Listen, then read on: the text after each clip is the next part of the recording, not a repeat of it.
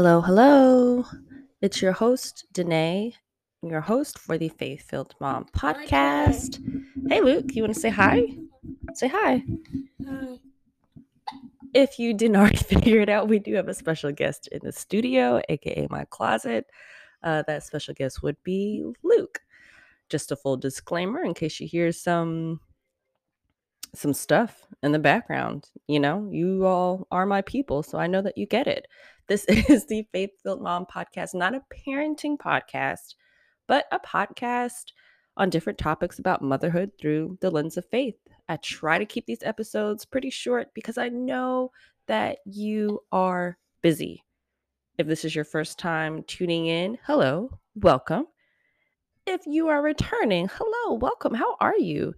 Y'all, before we get started in today's episode, I just have to say I took um, a break that was not intended. I'm sure that you have like certain months in your year for your family that you're just busy. For us, it's always the fall.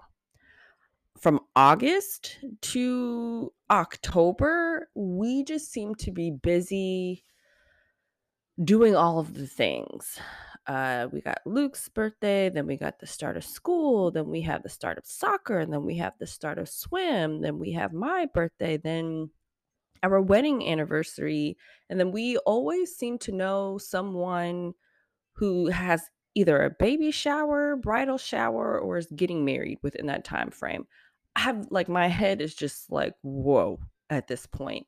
But at the time of this recording, it's almost Halloween and the end of October, so I feel like I can breathe a little bit. I'm so happy, excuse me, to be back. Today's episode is one, if I'm being honest, I was not excited to do, but I really felt like God has been calling me to talk about mental health and motherhood for a while. But I felt and honestly still don't feel qualified to talk about this topic because I've struggled with anxiety, with OCD, also with depression. And I don't know, maybe somebody needs to hear this. So that's what today's episode is about. The scripture reference, it is John 16:33. And it says, I have overcome the world. In this world, you will have troubles, but do not fear because I have overcome the world. And that scripture is really comforting for me. And I think it'll bring you a lot of comfort too, especially when it comes to mental health. Because I don't know about you, most of what I'm anxious about, what I'm afraid of, they're things that are way beyond my control. There are things way beyond my control. I can make plans, of course I can try to stop certain things from happening. I can be responsible and take accountability, but so much of the things that keep me up at night and so much of the things that I obsess over and just feel anxiety and feel discouragement about, there are things that that are either not of my control or they seem so much bigger than me. And the reason that I say that this scripture brings a lot of comfort is because I don't know, I want you to get that thing, whatever that thing is in your mind, and you know what it is, and God knows what it is. Whatever that thing is in your mind that brings you anxiety, that makes you scared, that that makes you feel sad, depressed, whatever it is, that thing that you obsess about, I want you right now to hear me say this clearly. God is so much bigger than that thing. And that doesn't mean that thing it doesn't mean that thing isn't big, you know? So one of the things that that just makes me, I guess, really anxious is just about the health and the well-being and the safety of our family. And that's pretty big, right? That's it's pretty layered, it's pretty loaded. And so where I'm at right now in my faith walk or my faith relationship is that I have to remind myself that God is bigger than that, but that doesn't mean that nothing bad is going to happen to us, right? Like this scripture, it clearly tells us, hey, things are going to happen. You will have troubles in this world. That's just a reminder that we live in a fallen world. We're not in heaven yet. We're not in heaven where it will be perfect. We're not in heaven where there won't be sickness. We're not in heaven where there won't be sorrow, won't be grief, there won't be sadness. We're not there yet. So while we're here, we're going to have troubles. And that part right there just comforts me because it's like, okay, God, so you know, right? Like like have you ever been in something and you're just like, I don't like God, do you see this? Do you see what's happening? And this scripture lets us know that he already knew bad things were going to happen, right? But then there's that redemption part of this scripture, that redemption part of this verse that brings me hope. And it says, but take heart, I have overcome the world. And that doesn't mean that bad things are going to happen. But what it means is I have a redemption plan for those things that happen. And I don't know about you. Oh, but that makes me so excited. That makes me so excited for a few reasons. Number one, because I just think about heaven. I think about heaven and I think about how peaceful it's going to be. And I think about heaven and how joyous it's going to be. And number two, that also brings me a lot of peace because it's like, okay, you know what? Bad things are going to happen. But God is the only one. He is the only one who can make things work out for my good and for his glory. He's got a redemption plan for any setback. He's got a redemption plan for any sickness. He's got a redemption plan for anything that you're anxious about. If it does happen, right? If it does happen, God already has a redemption plan to bring you good and to bring him glory. And that to me is just so comforting. And mama, I hope that it's comforting for you too. And I will talk about just different tips, different ways. I don't want to call them tips, but different ways that I care for my mental health. And I don't know. Maybe you will find maybe you will find comfort in these too. And like I said, I didn't and I don't feel qualified to talk about this, but I don't know, maybe somebody needed to hear this today. Um I just wanted to remind you to take care of your mental health. This topic has kind of been like Pinteresty, right? Like you see it all over. You see it all over. You see it all over social media. You see it on TV. But what does that actually mean to take care of our mental health, especially as mothers? I don't know about you, but before I became a mom, I was like, oh yeah, I'm going to take care of my mental health. You want what? You want to what? You want to see the vehicles? Okay. Can you use your manners? Thank you. Um, let's see. How do I get him? Sorry, y'all. Well, actually, you know what? No, I do not apologize. Just disclaimer: I'm helping Luke watch vehicles. Don't apologize for being a mom, right? Anyways, so yes, you need help. You got it. No. Okay. What do you need help with? What are you looking for? Okay. So before I became a mom, I was like, I'm going to take care of my mental health. Anybody who has a problem with taking care of their mental health as a mom, they just aren't blank or they're just not ignorant talk, right? Before, you say certain things before becoming a mom. I'm never going to give my child the iPad. Never. Oh, screen time. What is that? Okay. Just, just crazy parenting advice before you actually become a parent. Anyways. And then when I became a parent, mental health looking after my mental health honestly just seemed like it was something else on the list to do. Like, whoa, I am, feeding this child, I'm pumping, I'm trying to sleep, I'm trying to get him to sleep, I'm dealing with all these hormonal changes. Mental health, what? Who's gonna help me do that? Like, how do I schedule this in on account? Like, what is the secret here? And I wish that somebody would have told me That number one, mama, and hear this clearly, it is okay if you caring for your mental health looks different than your friend. It's okay if it looks different than someone else in your family or someone else on social media.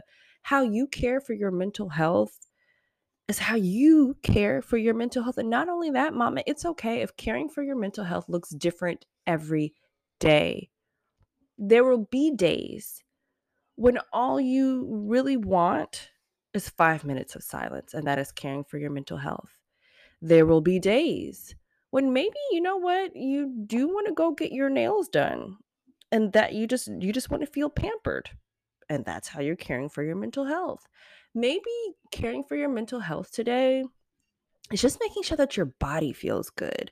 Maybe you're just going to make sure that you're drinking, enough water today. Maybe you're going to prioritize what you're feeding into your body because you know that when you feel good mentally, you probably will feel better too. It's okay if how you care for your mental health looks different every day. That's perfectly fine. I said at the beginning of this podcast, I have battled anxiety. I have battled depression, and I've battled OCD. And you know what? I go to therapy for that.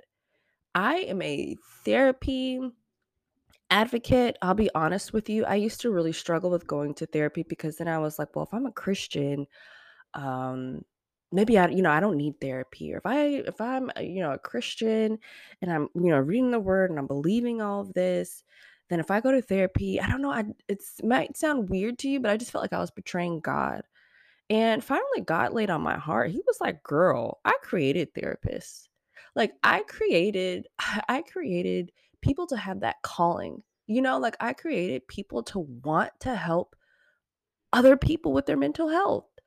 And so I started going. She is a believer, and I've been in therapy honestly for a couple of years, and it's just nice to have like an objective party to kind of help unravel your thoughts, Um, and so that is one way I would absolutely suggest you looking into it. Nowadays you can do it over your computer, over your phone. You can do it in person. Strongly, strongly suggest lifting that stigma off of going to therapy. Another thing that's really helped me, other than the word, is journaling. And when I say journaling, I don't journal every day. I don't even journal every week, just to be honest with y'all. I don't have like a dear diary. So today I went to that's not how my journaling goes. I always kind of wanted it to be that way, right? That put together. But the truth is, y'all, I just write in my journal honestly as if I'm writing to God, like I'm writing a letter to him, and I just tell him everything. I tell him the ugly stuff because God can handle it, right? Yes and amen. I tell him if I'm disappointed in him. I tell him if I'm angry with him. I tell him what I'm scared of. Um, I confess certain things in I just act like I'm talking to him. And it's such a load off. I do it whenever I can. Like I don't do it in the morning or I don't have a set time in the afternoon. Just whenever I can. Another thing that I really like to do that I would suggest is writing down at the end of the day 5 things that you did. Not 5 things that you did well, just 5 things that you did. And the reason why I say not 5 things that you did well is because the purpose of creating or writing down 5 things that you did is for you to see how much you actually do in a day. I don't know about you, but when I go to sleep, there's this list and I'm like, "Yep, didn't get to that. Nope, didn't do that. Oh, yeah, I forgot I gotta do that." And oh my goodness, how am I gonna like it just happens. And so when I sit down and create this list, it's just 5 things that I did.